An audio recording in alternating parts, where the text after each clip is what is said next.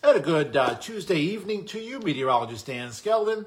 It is the final evening of February, the last night of meteorological winter.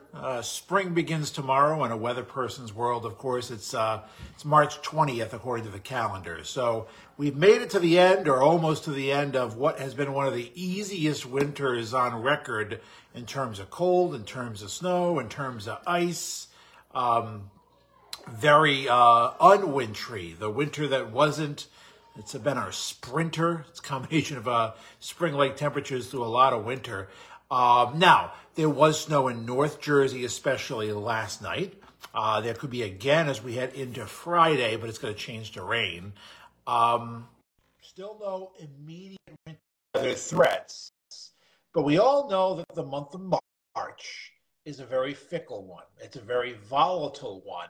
And we have had Marches in the past where we've had several, fairly significant snowfalls or nor'easters with heavy snow or ice or flooding or wind. So we can't let our guard down in March. And given how easy this winter has been, there are some signs that we're going to pay for it in March. We will see. We do have a storm coming in this Friday. Again, that's going to be mostly rain. And then I would circle next weekend as a potential, and we'll talk about that as we welcome in my co-host Palma Shiles on this last evening of February. How are you, Palma? Hi, Dan, and hello everyone tuning in to this week's episode of Tidal Flooding Talk. Yeah, we are brought to you by the New Jersey Coastal Coalition, and a few topics this week. We want to wrap up one month, look ahead to the next. Talk a little politics, which we don't normally do. We're not going to dive into presidential politics, but a new bill working its way through the Assembly in New Jersey, promising for homeowners and renters, and we'll chat about that as well. But where do you want to begin tonight, Palma? Well, why don't we recap on February, and you could let us know what you think we could expect in March. February is, shortest month of the year. We had a fraction of an inch of snow. We had a coating on the first day of February, and we had a very, very fine coating this past Saturday. And that's it for snow. This is still the least snowiest winter on record in South Jersey.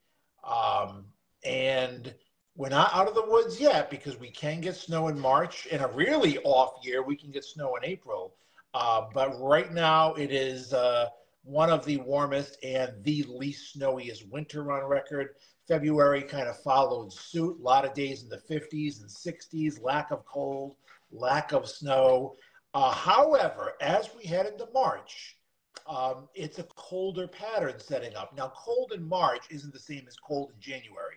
You're not going to dip to, well below zero wind chills. And if you do get snow, it doesn't last as long. But I would watch a period from like March 10th to March 20th, the Ides of March, if you will, the middle of the month, for some colder weather and maybe a pretty good chance of a storm. Doesn't mean snow, doesn't mean tidal flooding, doesn't mean rain, but just kind of identifying right around next weekend for something that could be troublesome along the East Coast. Okay, so we could still potentially be seeing flooding in the next month. Or in nor'easters and rain and wind and snow. Again, it's been a quiet winter, not only in terms of cold and snow, but in terms of flooding and nor'easters. We haven't had many, and that's a great thing. We haven't had many coastal storms to track or nor'easters to track, not much flooding. I will just put a little caveat. There is a coastal flood advisory this evening for a little minor tidal flooding along the Ocean County shoreline. Next couple of hours, very minor nuisance stuff, but just throw that out there. So it's not like tidal flooding is absent. It's just it's been a quiet winter on every front. But I will again circle next weekend, right around then. I will say we have my daughter Kenzie turning 4. Oh my God. All right, so we have her first big birthday party planned for that weekend. So right there, that tells me there's going to be a storm because we have big plans that weekend. And also, I have my in-laws with us that weekend. So wouldn't it be nice if they have a big winter storm and they get snowed in and get to spend extra time with your in-laws? Everyone loves that, right? And I'm just kidding. I love my in-laws. But but all that stuff aside makes me think that, next weekend, March 10th, March 11th, we will see. Some potential trouble. There's a pretty good signal for a storm. Now, we had a good signal in December and it never happened. This signal may be even a little bit better. Doesn't mean it's going to happen. So we'll see. But I do think no early spring. We've had a pretty spring-like winter, but I do still think this cold that will come down the middle of the month, and then there could be some stormy potential in the middle of March. And we've had pretty good nor'easters in March, pretty good rounds of tidal flooding in March. Most recently, March 2014, so 9 years ago, and more recently, March 2018, 5 years ago, we had significant storms with snow. In both of those Marches, there was significant snow, and there was, tidal flooding with several of those storms as well. So March is March Madness that everyone is, into March because of basketball. Well, I always say there's like a meteorological March Madness sometimes too. It can be a month where it can go from 80 to heavy snow, and sometimes in a day or two. And it can go back to 80 again. So March is a roller coaster month, and the middle of the month is what I'm watching. And I think Atlantic City is having the St. Patrick's Day parade again this year after it being canceled because of COVID the last several years. So hopefully they won't be impacted by any bad storms. Yeah, it's a great parade. It's a great event. You don't want flooding, obviously, so people can't get there. You don't want a storm. You want nice weather for it. You're not guaranteed it, but I know, it was initially canceled, and they're bringing it back this year, which is great. It's such a good event, and we want nice weather for that. St. Patrick's Day can bring snow too. March 2014, we had like 6 inches of snow on St. Patrick's Day.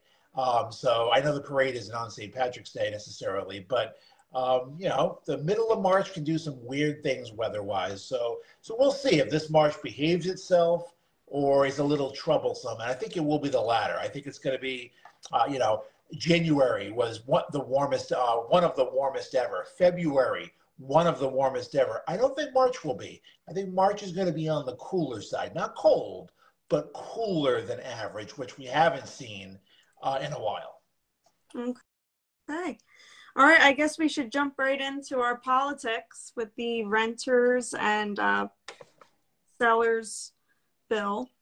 Yeah, it's something that passed the assembly, and it came across my Twitter feed, and it still has to officially get passed and signed and that, but it's something that passed unanimously from what I read, and to have anything passed unanimously, with all Democrats and all Republicans agreeing is very rare these days. But it ultimately, protects home buyers and renters in New Jersey by making the property that you're interested in renting or buying basically disclose the flood risk. And that's something you have a lot of stuff disclosed when you're buying a house. You just went through the process, right? I mean, it's very complicated, inspections, and usually the homeowner has to disclose a whole bunch of stuff. So why not add flooding to that? And because that's something that's very, very useful to a potential home buyer or renter. And it's something that they probably don't know about, especially if they've never lived in a flood zone, to be able to disclose, hey, this is your flooding risk. This is the flooding history. I'm not sure exactly how much has to be disclosed. I'm going to read up more on it, but I think it's a great idea. And apparently lawmakers do too, since there was a unanimous passing of the assembly anyway. Right. And aside from whatever does need to be disclosed, it's always a good idea to do your own research. There are other resources available. You can call your local municipality, talk to the floodplain manager, inquire about the particular property. We've had surveyors on here before who've explained that every property is unique. Just because your neighbors, the property next door doesn't flood doesn't mean that yours wouldn't. There's other things, flood proofing, how high yours is, and things like that. So it's important to do your homework before you purchase a home or even rent somewhere. It is. And most people probably do their homework, which is exactly what you should do when you're making an investment like that, especially if you're buying a home. But we all know that there are people out there that probably don't do their homework, are so excited for a shore home. Oh, I'm buying a shore home, and they may not be aware of the flooding risks. The fact that it's going to be mandatory, you're going to get a piece of paper or a packet or whatever, say, hey, here is your flood risk. It's there for you to, even for the unprepared buyer or the unresearched buyer, it will be there, presuming this is passes and officially gets signed into law. I think it's a great thing. But you're right.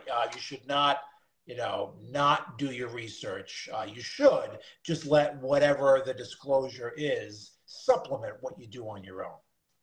Right, and there is a lot of information available. FEMA has brochures online, and a lot of the municipalities now, ever since Sandy, have been putting information right on their websites too. So that's also helpful. So yes, I do think this bill is a start, and it should, at least make people aware that their property could flood. So, but there is more involved for sure. There is, and again, I'll just say it again because I'm amazed. I mean, it's a great piece of legislation, but the fact that it was unanimous in the Assembly. The only other thing that I can recall, and it's somewhat related to weather, that was unanimous, it passed the Senate, the United States Senate, was the year-round daylight saving time.